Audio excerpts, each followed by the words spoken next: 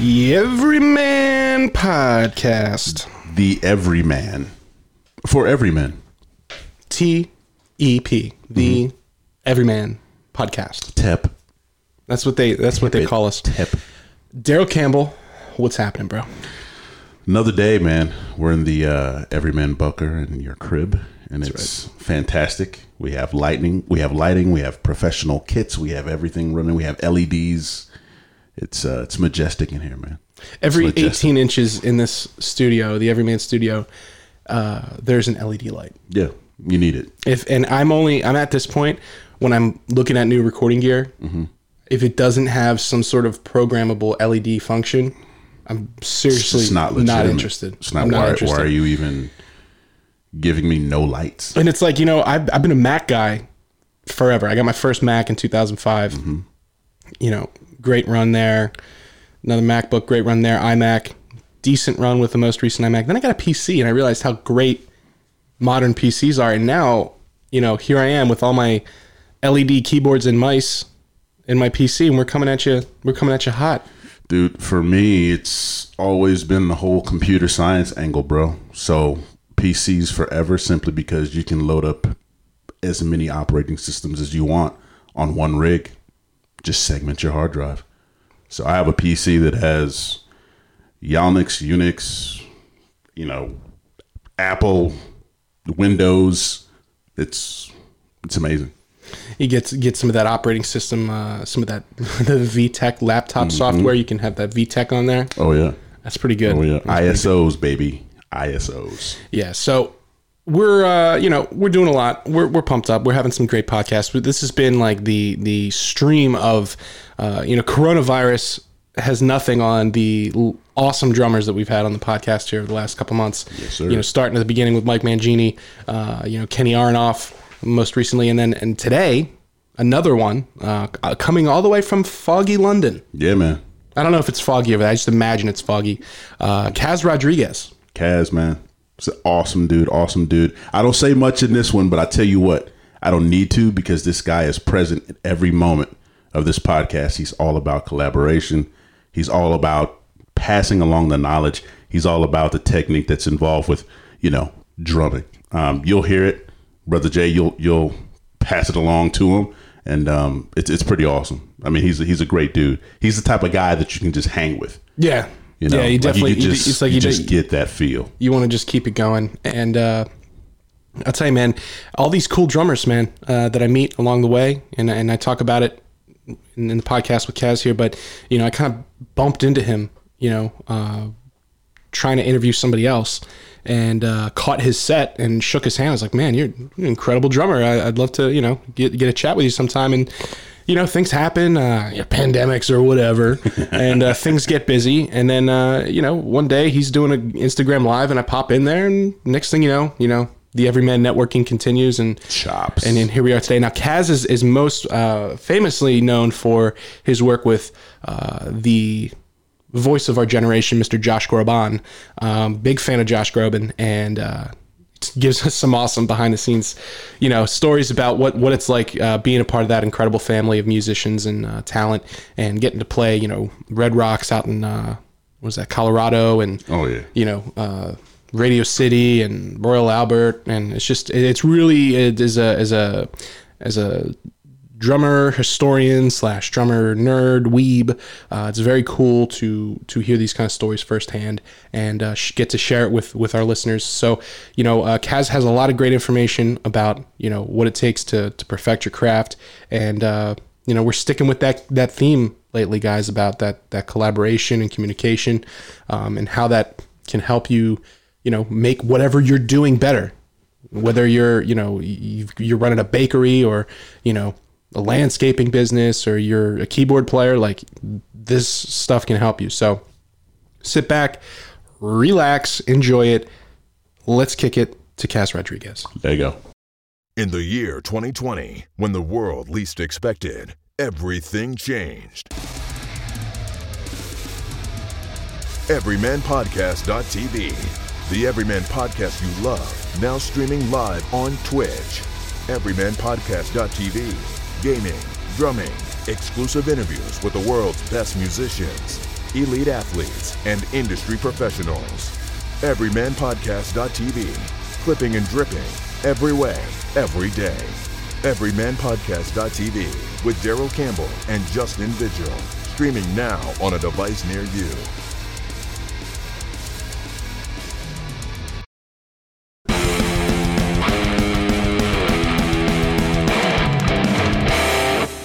Joining us today on the Everyman Podcast, all the way from London, he is a phenomenal drummer. You can see him on tour with Josh Groban. You might have heard of him, and on Instagram as one of the top drummers out there, doing it online.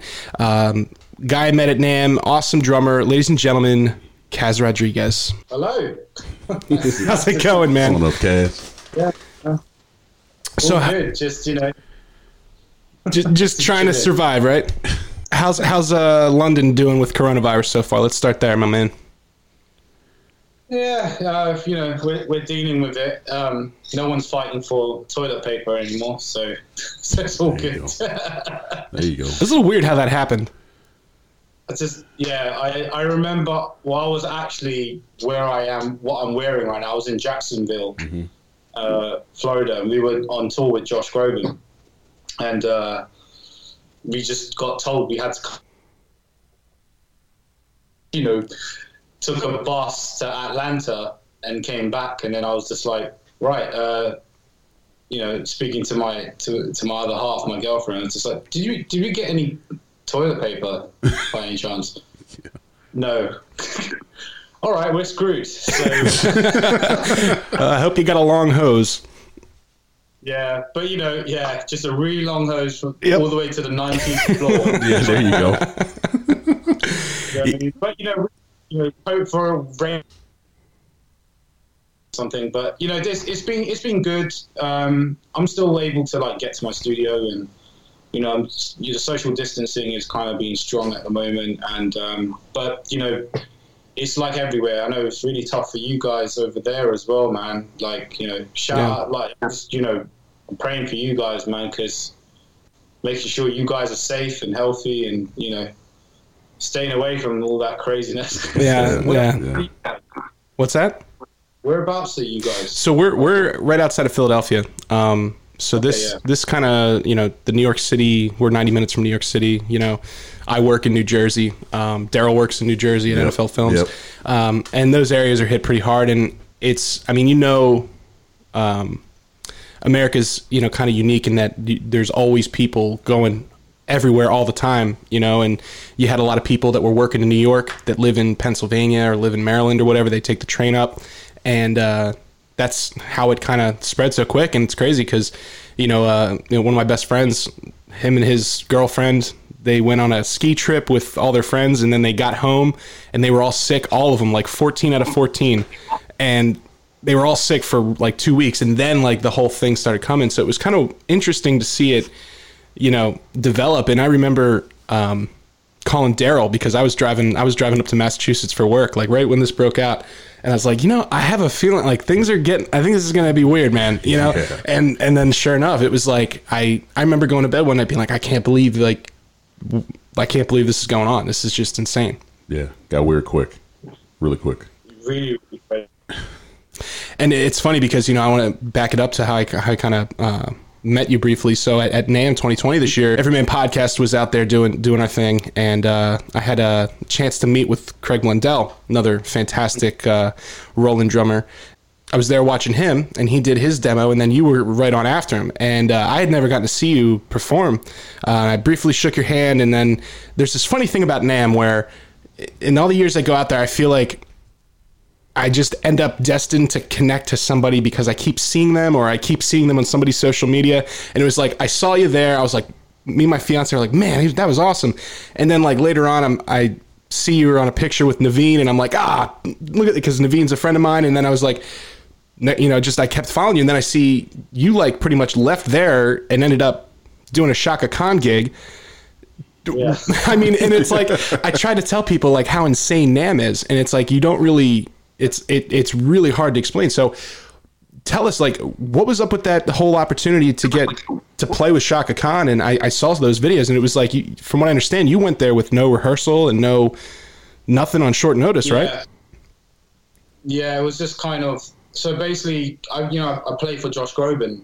So Mark Stevens, who's a phenomenal keyboard player and piano player for Josh, also plays for Shaka Khan.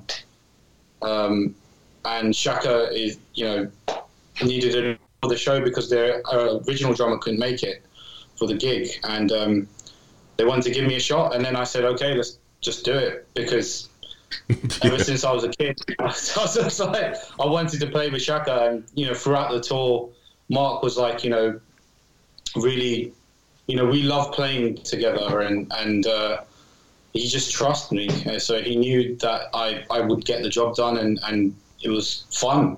And I got to play with my heroes. So I was just, cool. And then from Los Angeles, straight after NAMM to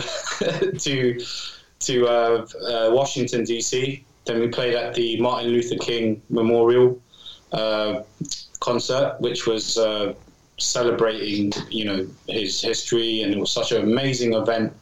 And, just literally played there, saw Shaka, and then like few days later, everyone was happy. Everybody was just like, yeah, you crushed it.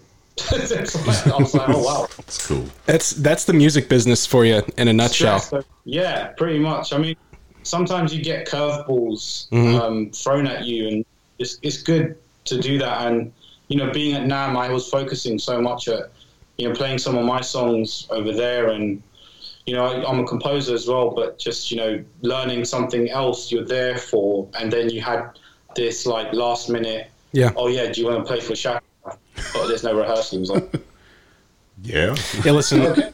when Shaka Khan comes calling, you answer and you say yes. There's no questions there. Yeah, and it's also difficult because Shaka is very as much as she's such an iconic person, she is very particular with the drummers that she has. Like she's had greats like Vinnie Colaiuta. You have Ronald Bruner Jr. and you've had like J.R. Robinson on the records, and the list goes on. Like you have Gad or Steve Simon just played for her, and to be listed on that with her is just like a dream come true. Because I was like 4 or 5 years old listening to her music. I was just like crazy. Yeah, it's funny. We were in our hotel and I'm looking on Instagram and I see, like I said, I saw a picture with like you and Naveen, and then I keep scrolling up and you're like, yeah, no practice rehearsal. Now I'm playing with Shaka Khan. And I was like, holy shit, I just saw him this morning and now he's playing with Shaka Khan. Like what a crazy, what a crazy environment to be in. It's really, that's why you go, Yeah, man. And it's great because I actually got to meet Naveen finally, because Naveen and I are like really big admirers of each other's playing. And this social media is such a great thing, like how we all connect. And we've always wanted to do like certain things, because I've watched him since he was with Animals Leaders. And, I'm good friends with Matt Gasker as well, but to actually, hang with him for that short period of time and chill, like such a nice guy. Oh, he's the best. Ended up saying, yeah. And then he came to support, like, I was sitting there in the stand and he just watched me play, and he said, man, you're I was like, dude, you're a monster. Like, this guy makes like anything sound good. Like he'll put a trigger on a cardboard box and make it sound good. So he's so intelligent, and I love that. Like, he's brilliant. Yeah. So talking about NAMM, I think it's going to be interesting to see what NAMM next year looks like as a result of not only everybody being off the road, but I was thinking, like, we went to Disneyland that week. We were at NAMM with like 200,000 people, and you're on the West Coast, and then they come home and it's like, oh yeah, by the way, there's this horrible virus, and it's like, man, I guess I dodged a bullet there. Like, in hindsight, it's like I don't know, man. That seems like a rough trip, but like we all somehow. Like, no, I don't know any musicians that got it, so maybe that's the key. We were all at NAMM, staying up late and drinking too much, and maybe that was what the trick was. Probably. I mean, this antiseptic. Yeah. But it's really it's a crazy time, and this is a perfect lesson for everyone to kind of just have downtime. Yeah, because everyone's in such chaos on the road, so to be home and do house stuff is like crazy. Like, it's probably the most time you've been home in a long time, right? Oh yeah, like it's record breaking time for me. Usually I'm here like it's usually I'm here for like 2 weeks at most, and then I'm back away, and it's crazy. Like my other half, like she's she's always used to it. Oh yeah, he's gone off, or he's going away again, and I'm here. Like, so it's like, what do we do? Just gonna stare at each other. Right. Well, yeah, we've decided to now, like, we're actually getting a cat, and I'm like, dude, we're getting a cat. That's sweet. That's where you are, man. It's like, what should I do with my time? And I think the cool thing about being a musician, and a lot of us that are involved in like the digital recording space and all that stuff, is we were all kind of set up to use this time. I mean, most of us, because nowadays everybody can record at home, and everybody's doing a YouTube show or this or that. And so for me, it was like, it took me a little bit to kind of wrap my head around the idea of this extra time, and, how to make the most of it, and, doing our best. Yeah. But I think there's going to be a lot of great, I've said this before, in the last couple of weeks, but I think there's going to be a lot of great art that comes out of this because of, that shared struggle, the just time to focus. And that's kind of how you get a lot of really good art. Absolutely. And knowledge as well, it's everyone's trying to you don't have time to do things that you want to learn about, and self-discovery as well, man. Like being in this room, which was like a massive storage room, I've got my cymbals there, I've got my snares, like little breakables, but I've got my studio in another building. But being here and being able to go, I've got my V drums, I can off here, and have time to do it is so important, So, yeah, it's such a valuable thing, and learning a different skill. Bake some bread. That's what I'm doing right now. Oh, you're going with a nice, you're doing a sourdough? Nice. Yeah, man. Yeah, well, yeah, just got some olive focaccia vibe going on. Yeah, you got a good starter yeast. Oh yeah, bro. It's Dove. It's made by Dove. It's like this active. None of that sachet. No, man. Man. Yeah, we'll just do 45 minutes on bread. That's it. Just sprinkle it. Sprinkle it in there. Sprinkle it. I love it. Right from the wrist. I love it. Yeah, man. It's funny. The V drums, like you said, I got mine right behind me. I don't know if you can see them there, but I've been playing. I got my first V drum kit when I was 15, back in like, I don't know, I was in middle school, I guess. It was a TD9, and now I'm all the way up to a TD30. But it's been unbelievable to see. And you know what? I'm still using components from my TD9. Like, I still use the module to trigger my acoustic kick. It still runs as a MIDI interface, and I've gigged with that. It's gotten puked on. It's gotten beer on it. You know what I mean? Like, it's still going. Roland makes some great stuff, man. I love the gear, but that's a good testament to their quality there. It can handle puke. Puke and beer. That's right. I love how you just said, like, yeah, I've puked on it, and my guy right there is just like learning some new things about you, bro. That's right. Listen, come on, Kaz. You've never thrown up after drumming in some hot, shitty club, or you're far off from the hot, shitty clubs now. I'm still in the thick of the shitty clubs. I've done it in arenas, man. I've done it in arenas. I had really bad food poisoning, and this is in 2014. And I was doing a show in where was I? We were playing the Masonic Temple in New York. That's a good place to puke. And yeah, well, why not? I think it was. But I was like, I ended up just, I couldn't even I think I had a bad deli sandwich because I went to Cat's Deli. Yeah. I went to Cat's because I was like, man versus food. Yeah, perfect time to eat a nice, Russian dressing and roast beef or whatever. That's it. Went for it, and I ended up like puking my guts out, like playing a. Hey, gotta roll with it, man. I'll never forget, man. My band, we played Mayhem Fest in 2013. It was like a big metal fest with like Korn and Rob Zombie, all these guys. Yeah. And we were on a stage that was out in the parking lot, and we got there at 7 a.m. We had to load in all this shit. It was the hottest day of the year. It was like 108 degrees, and we're in the blacktop, and we played under this tent, and it was the Rockstar Energy tent.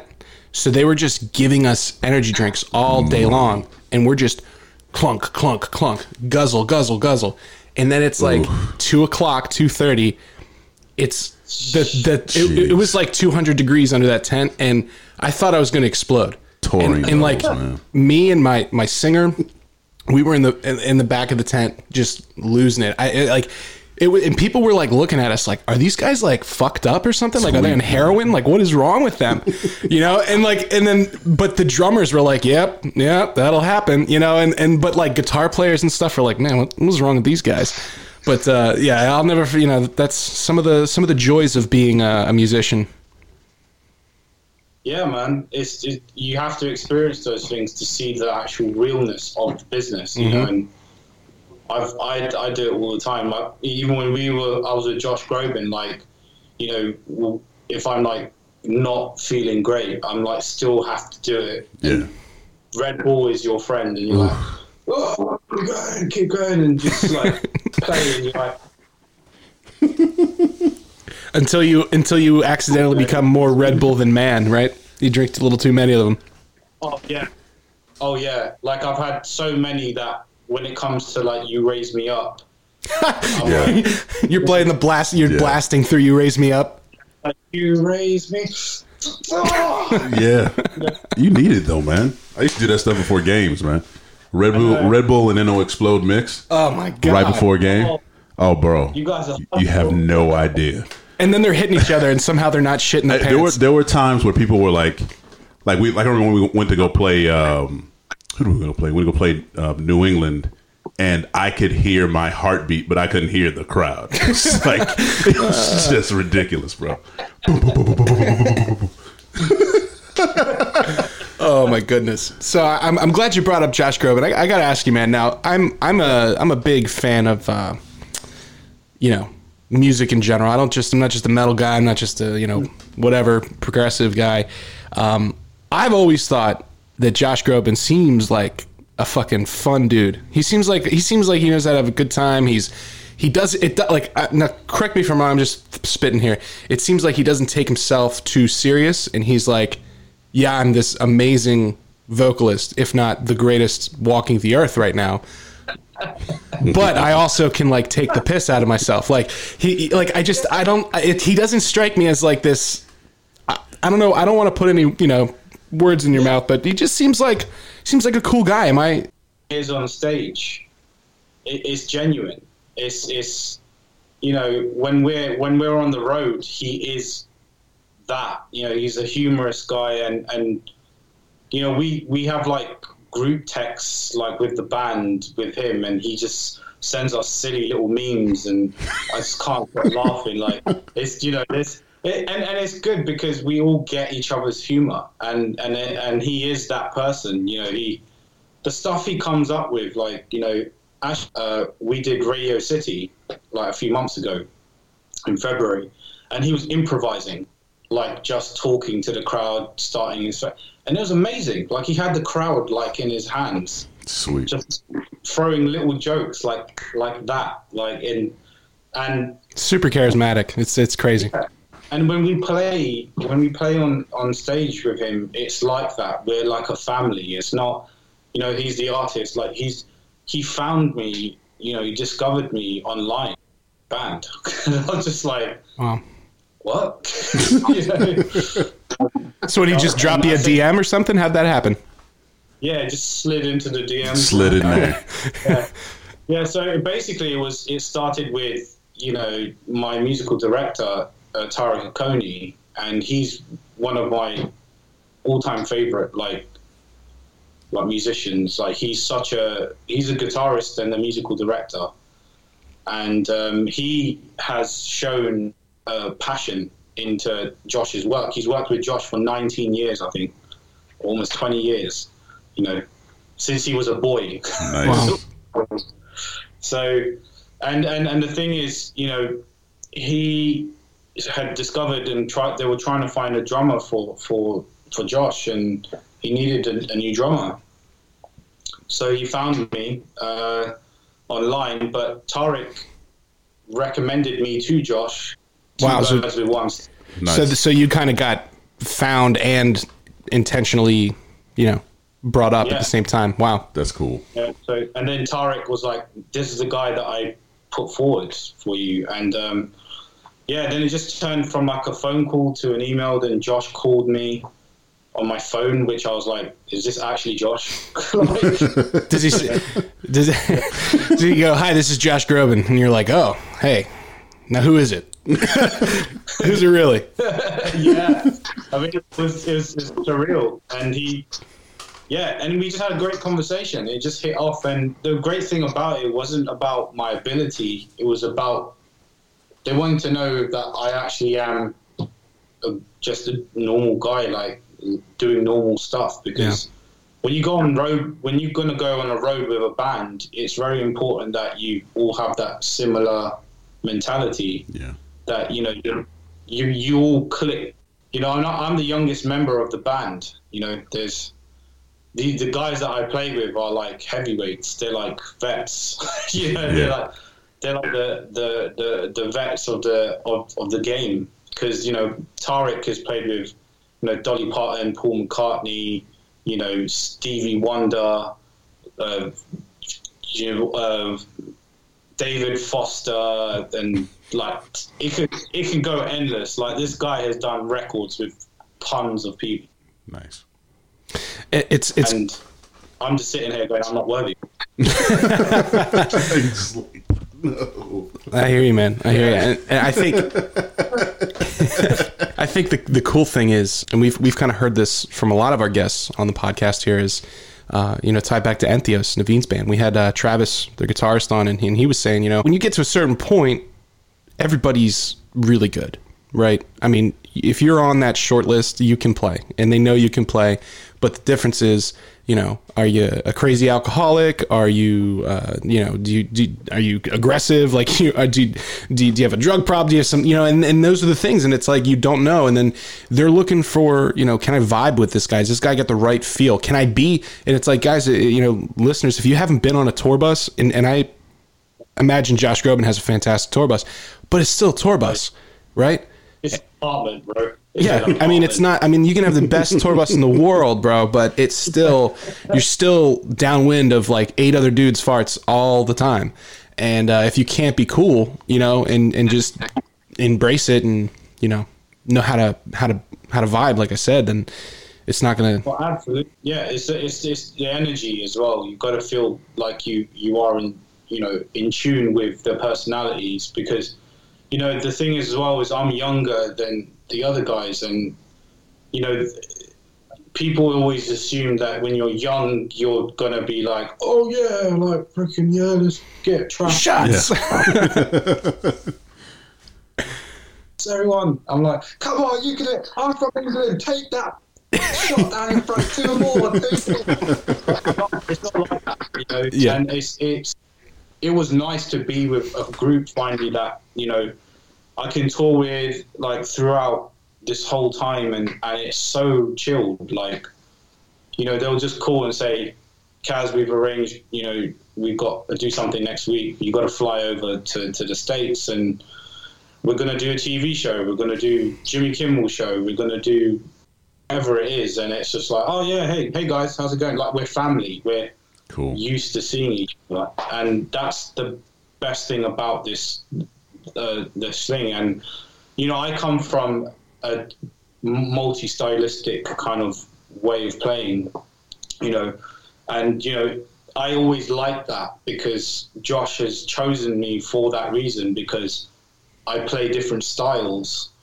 but I also compose different ways as well. Like, if I write for a video game, or if I have to write for, I've got a song there that I've written for Josh's set. So, I get to do a little kind of like a drum showcase, but with my music. That's awesome. Yeah, That's cool.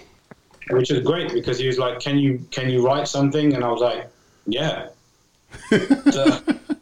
Sweet. So like next day finished the final song, and then it was up and ready, and then Josh was like, yeah, I like it.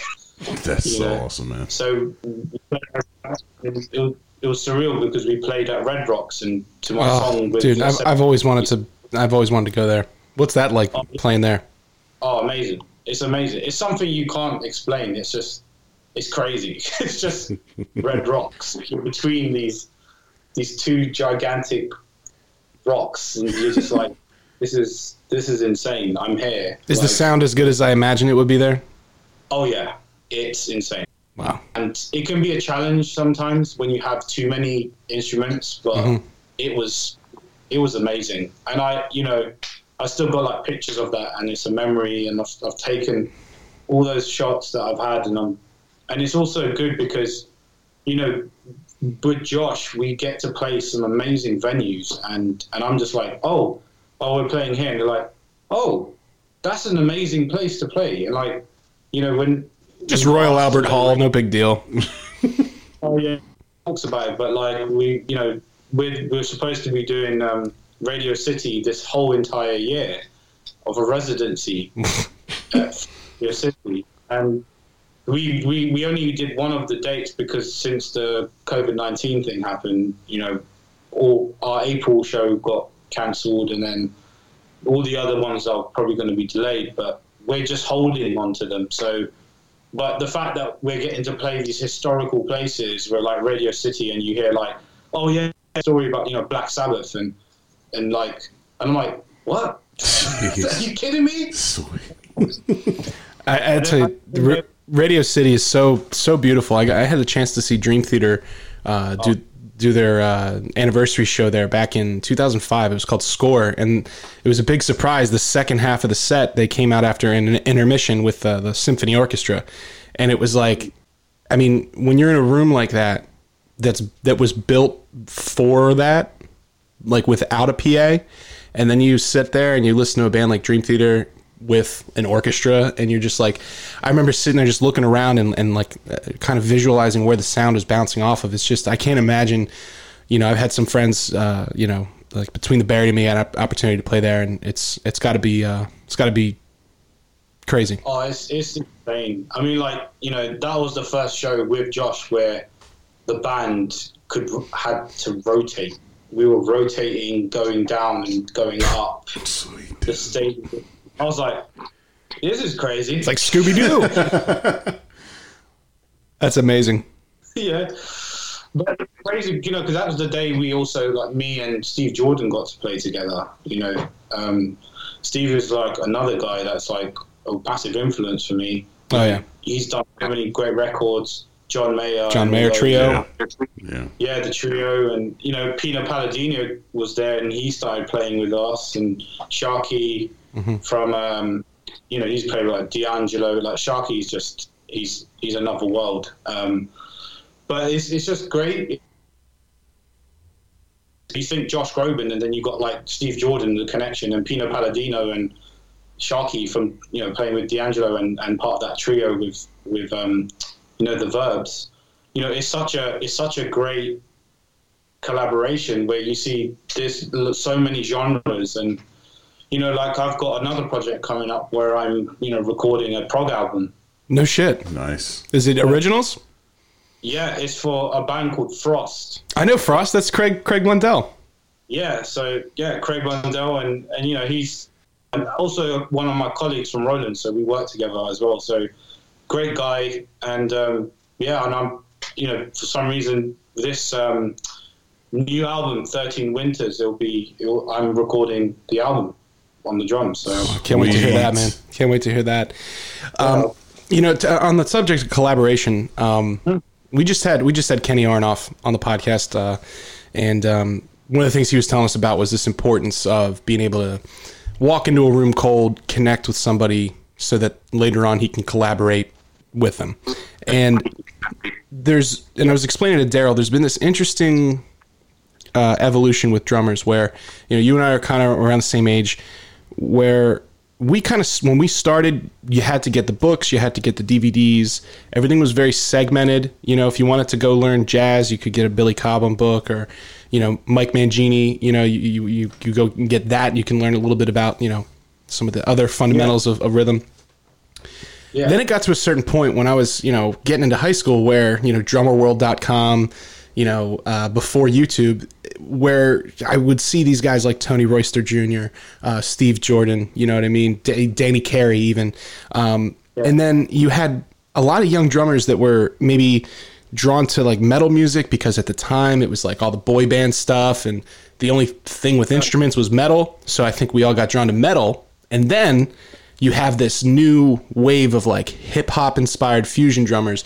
Now, I was saying to Kenny Aronoff yesterday, like everyone's a fusion drummer. I mean, it's like everyone has this broad, scope of what they're doing. And when I listen to not only the music you compose, I hear all these different, influences, not just from your playing, but the kind of the musicality that you bring into it, some different, sounds that I'm not used to. What's the most important thing to you when you're trying to collaborate with either a new, it's like a colleague, another drummer, or, a new gig or something like that? How do you approach collaborating for this kind of project? Well, it's more on how I have to have an idea, or because I have a thing called synesthesia. So, I've probably said this 1 million times, like for a whole year, but synesthesia is a condition that I can see colors, and that's how I write music, and I write it through hear a chord, and I'll be like, yeah, that's a song. I can make a song just on like hitting a crash, or if I look at someone's drumming, I'll be like, yeah, that's how I'm going to write a song. I'll base it on how this guy plays. So that's how I work for like Chris Coleman, Aaron Spears, music for like Annika Nils, or Robert Spot Seawright from Ghost Note. All this I'm self-taught. I don't know when you go, oh, can you play a suspended A minor 7 sus 4? I'm like, what is that? Yeah, it's true. I don't know what is on a keyboard, but I can feel when notes work together. And being a drummer just kind of worked. I'm self-taught. I'm a self-taught drummer. Like, it's never been a system or formula. I've just seen it through colors, and that's how I've kind of got through it. And that the way it worked, I wrote a song for Alex Rudinger. Love Alex. He plays. Yeah, so Alex, plays to some of my songs, and he played like Shift. I wrote for him, but actually I wrote Shift already. Like, it was already written, and Alex was like, I love that tune. I want to play it. And then he just wrote drum parts for him to play, because that guy can read like a monster. Yeah, I know he transcribed, I know, Blake Richardson's a buddy of mine, and he transcribed like his book, he transcribes books for like Matt Halpern, and he's like, I remember meeting him, I don't know, he was touring with the Faceless years ago. He's super young. And I was just like, where did this little guy come from? And it's like now he's one of the top dogs. Yeah, he's one of the top dogs, and so he should be, because he puts so much time and effort, and he's a super nerd when it comes to drum gear, because he'll make something work out of nothing, like a boom cymbal stand that's incomplete, and he'll turn it into a freaking mic stand. And I'm like, how the hell did you do that? I never thought of that. And then, and it's just like, he has such a passion for it. And, you know, I mean, if he does listen to this, you know, I've actually admired his drumming for such a long time. And he's one of those guys in the metal world who really wanted to stuff works for just, you know, the R&B cats, and, you know, and it turned out that my music spoke universally for metal players, pop players, you know, hip hop players, or R&B guys, and fusion players. You know, fusion was such a hard topic because people just didn't like that word. I know. You know, they're like, that doesn't snooty. pay bills. Yeah, it doesn't pay bills. It's just like a mission. Just played a bunch of shit. No, it kind of does. Yeah, it actually does, because, yeah, well, you know, and it's connected with the people that, you know, by strangely the universe has put me into it, where I'm working with a world-class artist who plays different styles of music, you know, and Josh is that guy where he'll sing in Italian and then he'll sing in like Spanish song, and then he's playing just an orchestral song, and then he's playing like a hardcore like rock song, and I'm like, this guy is like a incredible talent. Like, he's a chameleon in the music industry where he can adapt to different styles, and that's what I love doing. You know, if someone says to me, can you play metal? I mean, I remember playing in some little bar, just helping a friend out in a metal band, that they were like, do you have a double pedal? And I'm like, no. Don't need one, mate. No, but I was like, I didn't understand it, because I was like, I'm so used to playing. Yeah. You know, my foot technique, I've practiced so much, but my floor tom, I always adapted to make it sound like a kick drum. But people would hear it, but they would say, like, how did he get like 4 strokes out of his one foot?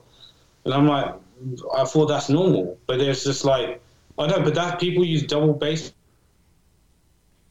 You know, in this typical metal gig environment where you're sharing a gig, and, you know, I said, I'll bring my drums so everyone can use my drums. This was probably about 5 years ago. And I just bought my drum set, and people are like, oh my God, this drum set looks great. And I'm like, yeah. And as usual, these guys got like China. Oh yeah, 14 splashes. Oh yeah, 14-inch splashes. I'm like, wow, you know, okay. And then, you know, got their double bass pedals, and, you know, they're changing a bit of breakables. Like, why are you doing that? Like, I mean, I don't care. It's like, it was one of my, you know, my kits that I kind of like bashing on, you know. I was like, there's no effect on me, you know.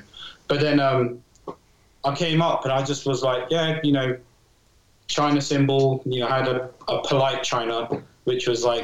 yeah, not the one they're looking for, right? Yeah, well, actually, funny enough, that day I bought a 21-inch China. That's what you need. Hammered. Oh, yeah. Yeah. Yeah. I know, everyone was waiting for me to play it, and I literally... There was only one song I was playing that in, and it was just like... But they just went, oh, wow, my gut is exploding. You know, it's funny, man. I really developed the way my kit looks and the way I play, kind of in that, you know, I'm a huge Dream Theater fan. So Mike Portnoy was like my first, you know, drummer love, or whatever weird word we come up with there. You know what I mean? And, you know, so I had that super kit thing, you know, and I was just always building and octobans here and octobans there, and splashes and stacking. And then you're getting vertical, and then my rack is literally a 360 degrees, and it just gets getting more and more ridiculous. And like, I was watching one of your videos, and you're playing a groove where you're hitting one of the, it's like an effects crash with the holes in it, and had some, you know, rivets. And I was thinking like, oh man, just put an 18-inch China right there. Just hammer it down, it'd be perfect. You know, it's like there's this weird like metal drummer China thing that I hear a China symbol somewhere, and my eyes light up. You know, I'm just like waiting for the breakdown. Yeah, like half time. Yep. Oh, that's where it is. Yep. Yeah, that and a good gong, man. That'll get you far in the metal game. No, I mean, that's the thing. It's just like understanding everyone has a way of setting up and playing. I like to change my setup every single time. Like, I can't do a metal gig with my setup with Josh Groban, but with my fusion setup, I can't even do a metal gig with that fusion because too many damn tones. But like, I could do. I mean, with that metal gig, I did like kind of what Matt Halpin did when he started was, kick, snare, and a floor tom, and then just like cymbals. It's been fun to see his. I studied with him a lot, and he would come through on tour, and we'd meet up and take lessons and stuff. And it was cool to see how he evolved his playing from adapting to being, now he's in this like groove metal band, to now he's like ripping double bass, and like he added those pieces in, but like he's still. And once I saw him play, it really changed. It changed a lot of people's style, I think, over here, but it changed how I approached metal, because all of a sudden I wanted to do less. I wanted to like pull back, and really focus on the groove and the songwriting.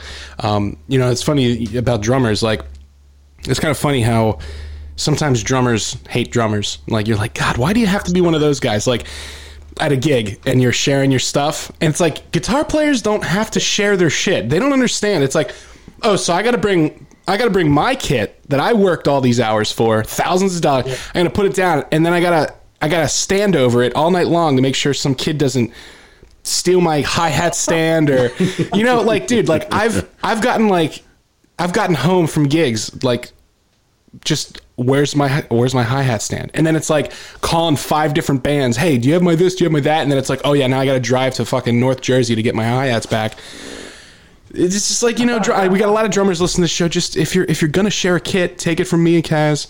Just be cool, just be cool. Be cool, man. Just be cool. It's all it takes. I've had a lot of people just, I just remember my metal gig started brutal, like everyone's just crashing and all that. But then when I came in, just like played, and I was learning their style, but they were just telling me, just get these accents, do the thing that you do, that Kaz thing. And I was like, all right, yeah, cool. And then I did it. And then after, these drummers were like, proper, all tatted up. Oh, yeah. They're just like, dude, you need a hand? I'd love to pack your, if you need a hand to pack your... I was like, wow, these guys are more polite than an R&B gig. What's going on? It's like, yeah, sure, you can help me pack my own kit up. That's fine. Like, yeah, I'll take that. I feel like a rock star. Yeah, it's funny. I know the big difference between when it was my band doing shows and when I was being hired is that when it was my band, people helped me carry my drums in and out. When I was just the drummer, it was a much longer load-in. So... it's and that my friend is truly when I started paring down the kit, when I had to load everything myself. I was like, you know what, I don't think I need this full rack. I think I can do this with just one tom. There you go. And I think that's the beauty of being able to, when we're setting up different drum sets, it's just good to be able to have different challenges, to have like, oh, this could work, or if I flip this round, or if I do this, or what if I don't have anything, I can learn different ways of playing. And that's, I do that all the time. If you look at all my drum setups, like people, it was just like, oh, you changed it up again. I was like, yeah, well, that's why they're there. They're not designed, if you wanted not every car is the same drive. If you want to drive a Toyota Prius, it drives a certain way. If you want to drive a BMW, it drives a certain way. If you want to drive a Ferrari, it's the same way as a drum kit. A drum kit doesn't have to, you're not. I always think of it like this: like being a drummer, you've got to learn to like not be so used to the rules. Yep.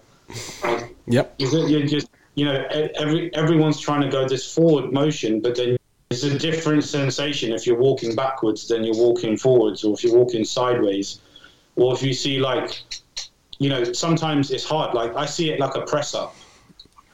You understand me, do you know what I mean? Like it's if you get,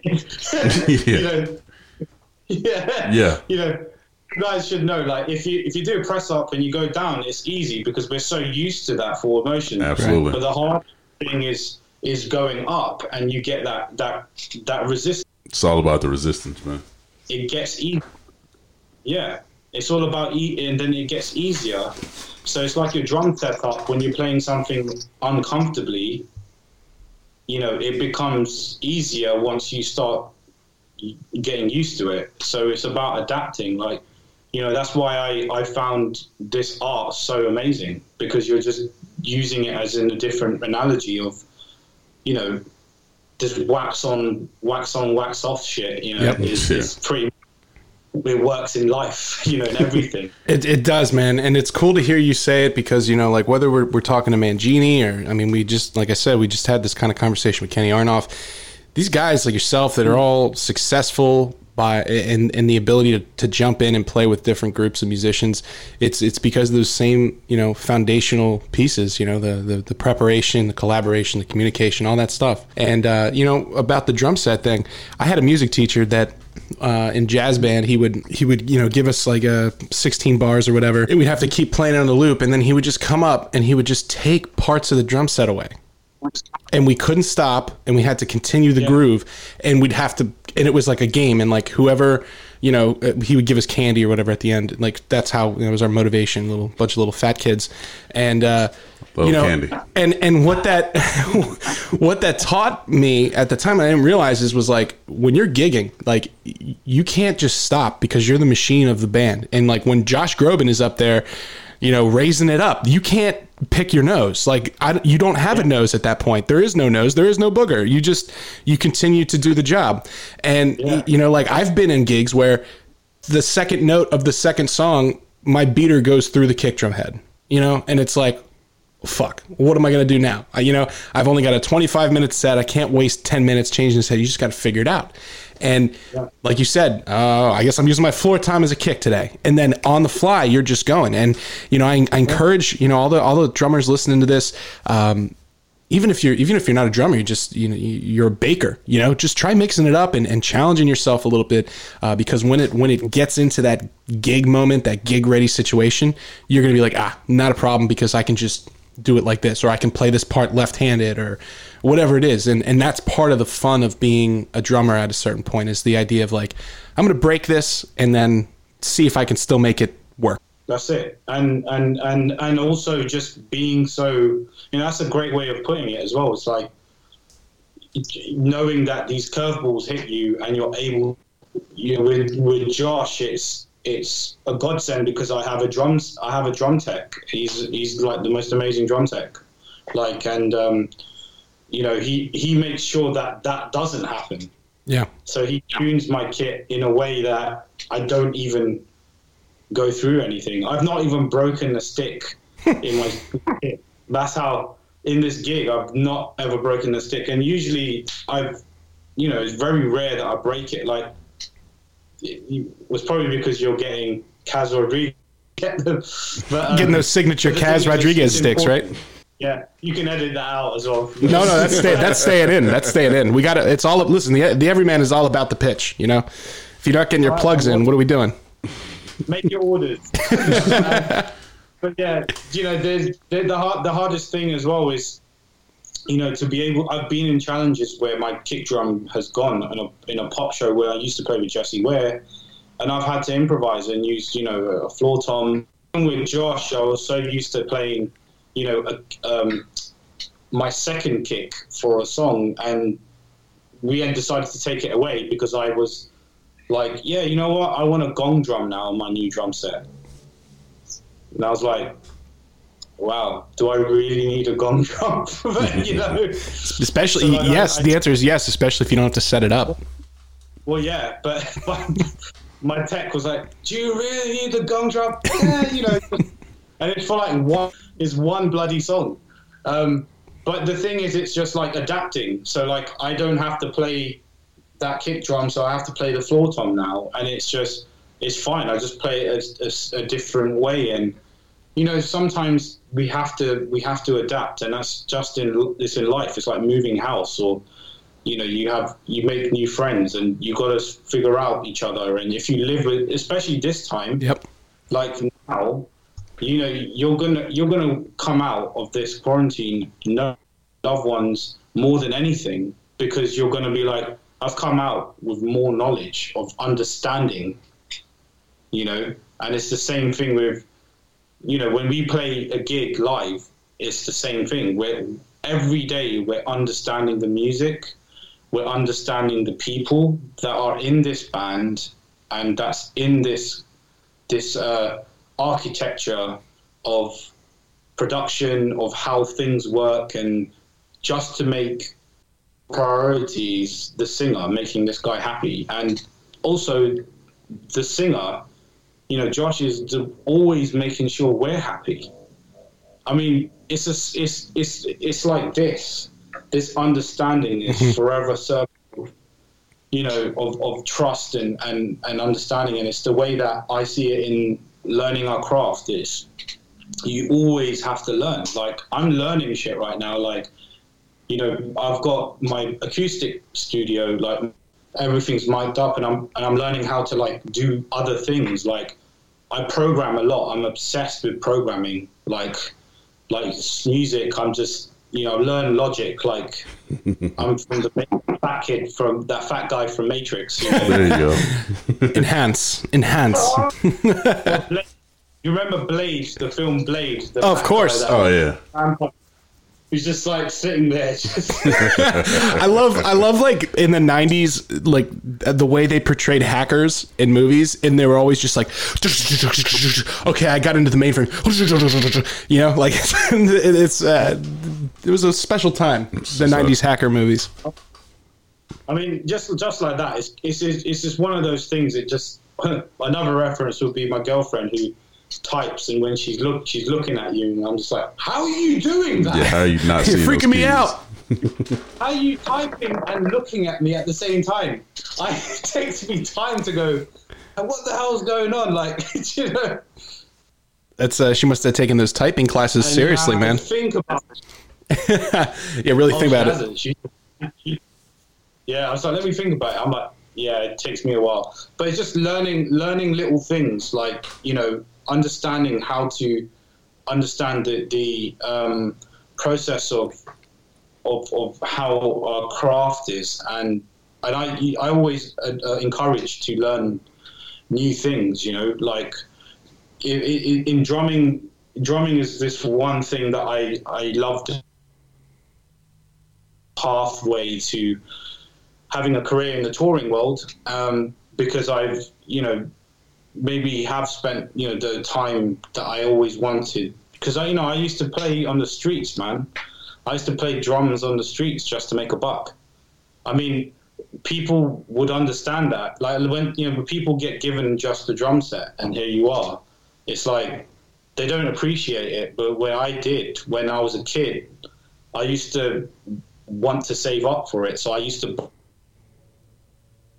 floor tom and a snare drum and a little hi-hat that I taped against the snare drum. And I played illegally on the streets just to make like 10, 20 pounds. And eventually I saved up to make myself have a drum kit.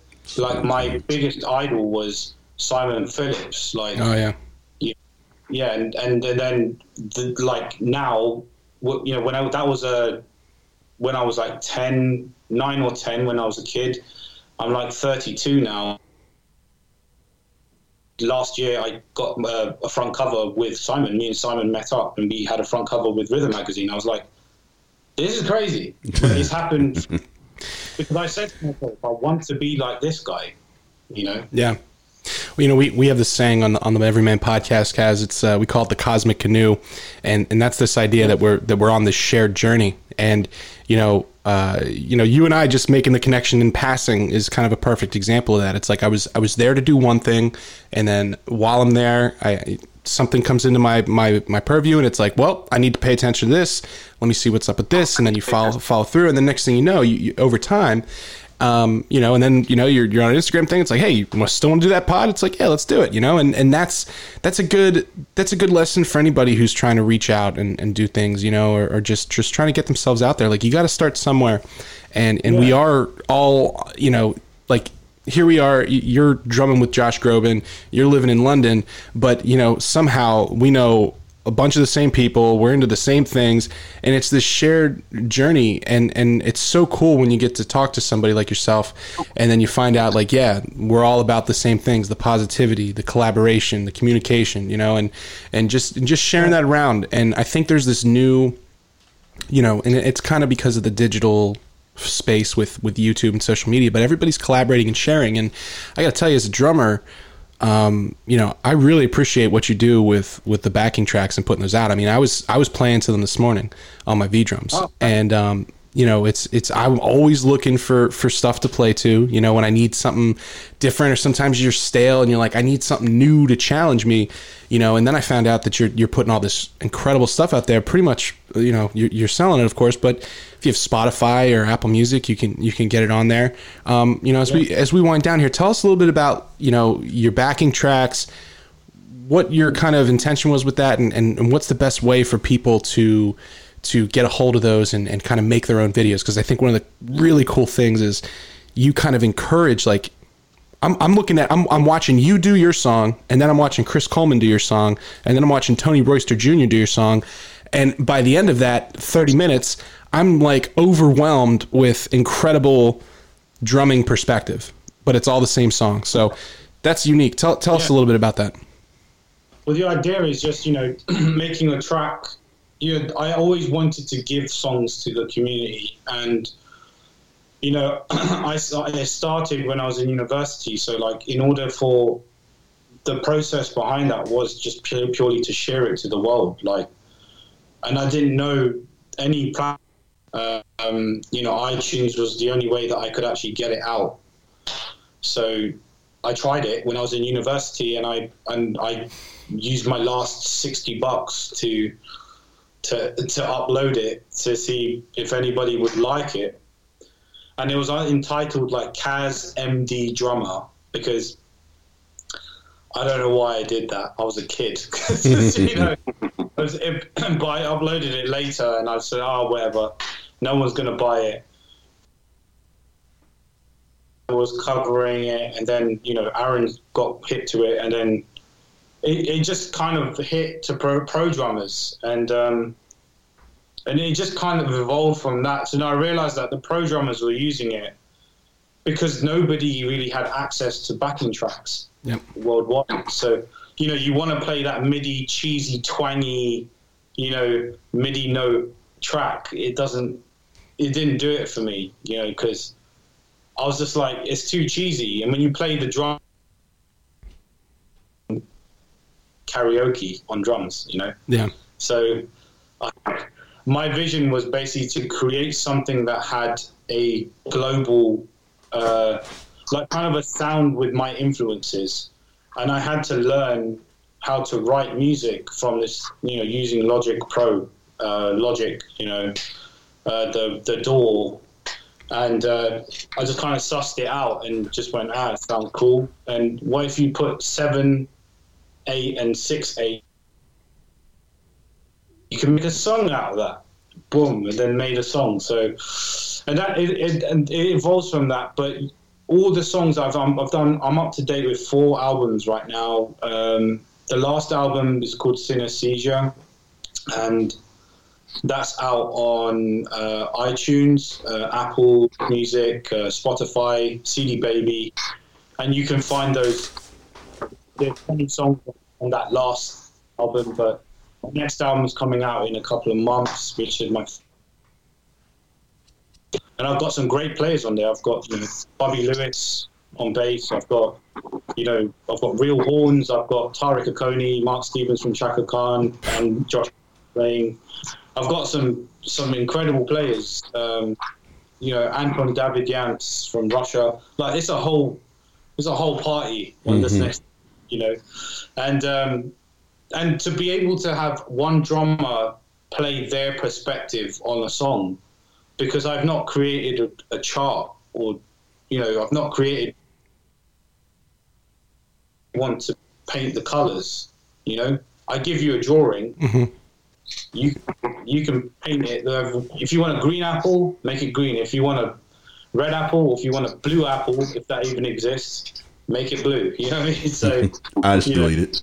Yeah, I'd still eat it. I'd still eat it. Hey, someone my way, it'll come back camo and all metally. Doesn't even matter what color it is. It's getting eaten.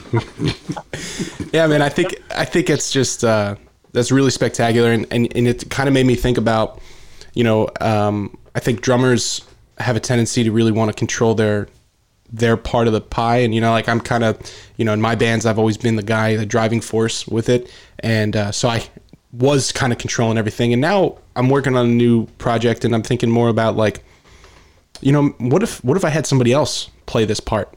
What if I just set the table like you're saying, and then invite them over to dinner, and then see what happens? And it's like, if I trust you, and like we have this mutual respect and trust, like there shouldn't be a problem. And why would I, I started thinking, like, I respect these musicians. Why would I have a problem with them playing? Like, it's like we're opening this up for everybody. And I think that's a new kind of perspective for me, at least. I don't know, how other people feel about that, but it's really cool what you're doing, man. Thanks, man. And we live in a very competitive industry. Yeah. Like, especially drummers. I think drumming community is the best because we have things like drum festivals and stuff like that. You mean you don't want to go to Moog Fest? It's the most important. Moog Fest. Moog, yeah, Moog. Theremin Fest. Yeah, Theremin Fest. That would be sick. Yeah, we've got a standing, Grammy award-winning theremin player. There probably is one. You say that, right? There's probably a guy in LA right now that's like cutting theremin as we speak. He's working with Kenny Aronoff. Oh man, it's taking it to new heights. was like the first guy to ever do he goes, yeah, I did the Star Trek, the original Star Trek episode 39, which won a Grammy Award. Yeah, so deal with it, nerd. Yeah. He's just carrying it around his neck, just like, yeah, like 1970 whatever, best theremin. Yeah, I know. But the thing is, as well, with this community, it's sharing and the knowledge. It's gonna live with you, but you've got to. My goal was always to kind of have create a legacy, and I felt like music will stay forever. And if you've made an album or a piece of music, if I'm not here one day, the music's still there. And it's never been about me when I've made the songs. I just wanted people to play to it. Just like, yeah, you can play to it, and then my friends, my Chris Coleman or Annika, if any of those guys wanted to play, they always, oh yeah, man, I love that song, and I'll be like, yeah, sure, you can use it then, and I'll make it exclusive. It was weird for me to see on YouTube, Chris Coleman playing To Go, which I wrote that for him, and then you look now on YouTube, it's like 3 million views on if I got a dollar for every, I know.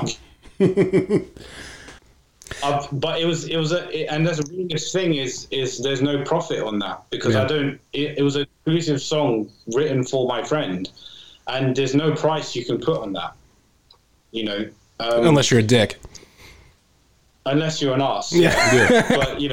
But but I didn't do that. I do those sort of things for certain people, but when I do write songs for certain people that come an exclusive track, I'm like, yeah, sure, this is how much it is, and I'll do it. And I do that, and but my daily kind of thing is just sharing music to the community, just to make sure that people get songs that they can use for their, recitals or their performances or exams in Berkeley. People do that, have been doing that, which is great. Someone said, I've just done my final major project in Berkeley to your songs, and I'm like, wow, but I was playing Rain at Zildjian Live. Yeah, you know, I love that. People were like, "Oh, I wrote that." Oh, thanks. And they were like, you know, you wrote that song. I was like, well, yeah, I wrote it, and then you know, Spot was like helped me arrange it in a beautiful way, as Ghost Note do, and then it was just like, yeah, well, of course, this. And then you see like a week later that someone in Brazil is doing a live band cover of Rain. And I'm like, someone in Italy, they've done a quarantine version of Rain where everyone's playing in their homes, and I'm like, that's insane. Like, and you're like, it took me 9 months to write that, and you learned it in like an afternoon. Well, yeah, I mean, actually, well, funny enough, I wrote that song here, like on my laptop, just with a small keyboard, just. But it was only took like. What I did like half a day on it, because I always have ideas that I just if I quit it, I'll just do it. And like when I wrote Go for Chris, it only took me like 3 hours to write it, and then it was just like, yeah, do you like it? He's like, yeah, cool. And I just like to just keep going, keep shoveling it in. Yeah. That's awesome. Like, that's the way to do it. Red Bull. Yep, that's it. Explode. That's it. Explode. Try it. Yeah, try it. It's a winner. It's a winner. A little tip from your American football friend there. Give that a try. Yeah. Your heart will love it. Yeah.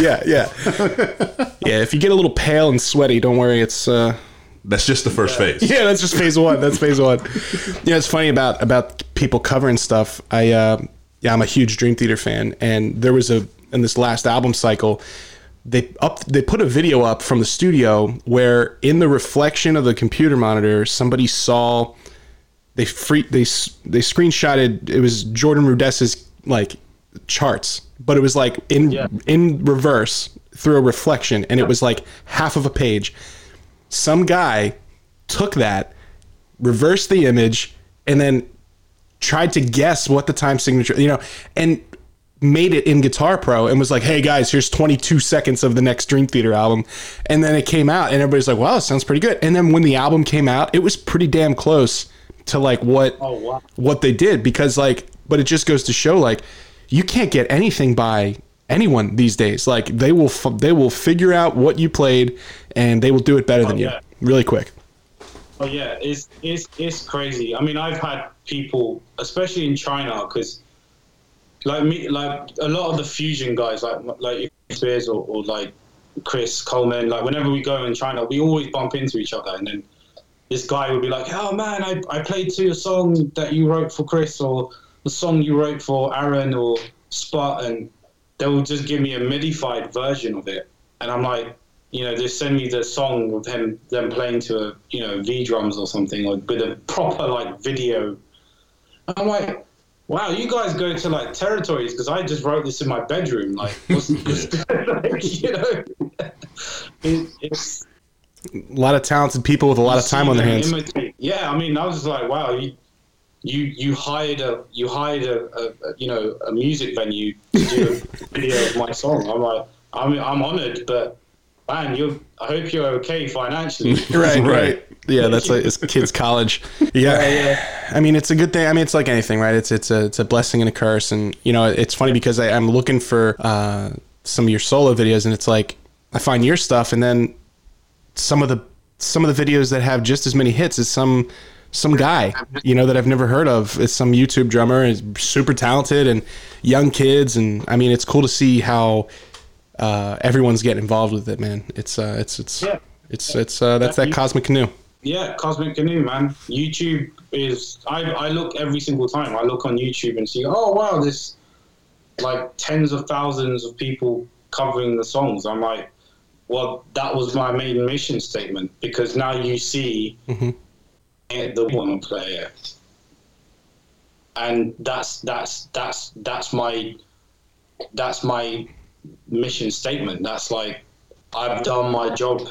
I'm still, and I will still continue to do it so long as people get to share that with everyone, because everyone's now excited. They're just like, oh man, I played to this and I played to that, and it's so nice to hear that, to see different versions, because people are now appreciative of and then, oh, I played that song too. Oh man, let's be friends. And I'm like, I don't even know these people. They've just, but my music has connected a friendship. Yeah, they feel like they know you because of that. Yeah, and it's great because when I was at NAM, I don't even know any of the faces, but like these kids will be like, "Man, I'm that guy who played that song in a panda outfit," and I'm like, "Okay, but I would not have known that." but I'm like the guy, and I'm like, "Oh, that's great, man!" Or I'm the guy who lit my drumsticks on fire and played it behind a lake. And dude, I think I did see that video. There is a video of a guy playing with drumsticks on fire. I've seen that. Yeah. And he's got a big bucket of water he puts them in. Yeah. And there's another, they probably stole that from Cooper Drummer. But fellow drumlight guy. Yeah. I mean, this year I saw a kid from where? And he flew all the way from Indonesia,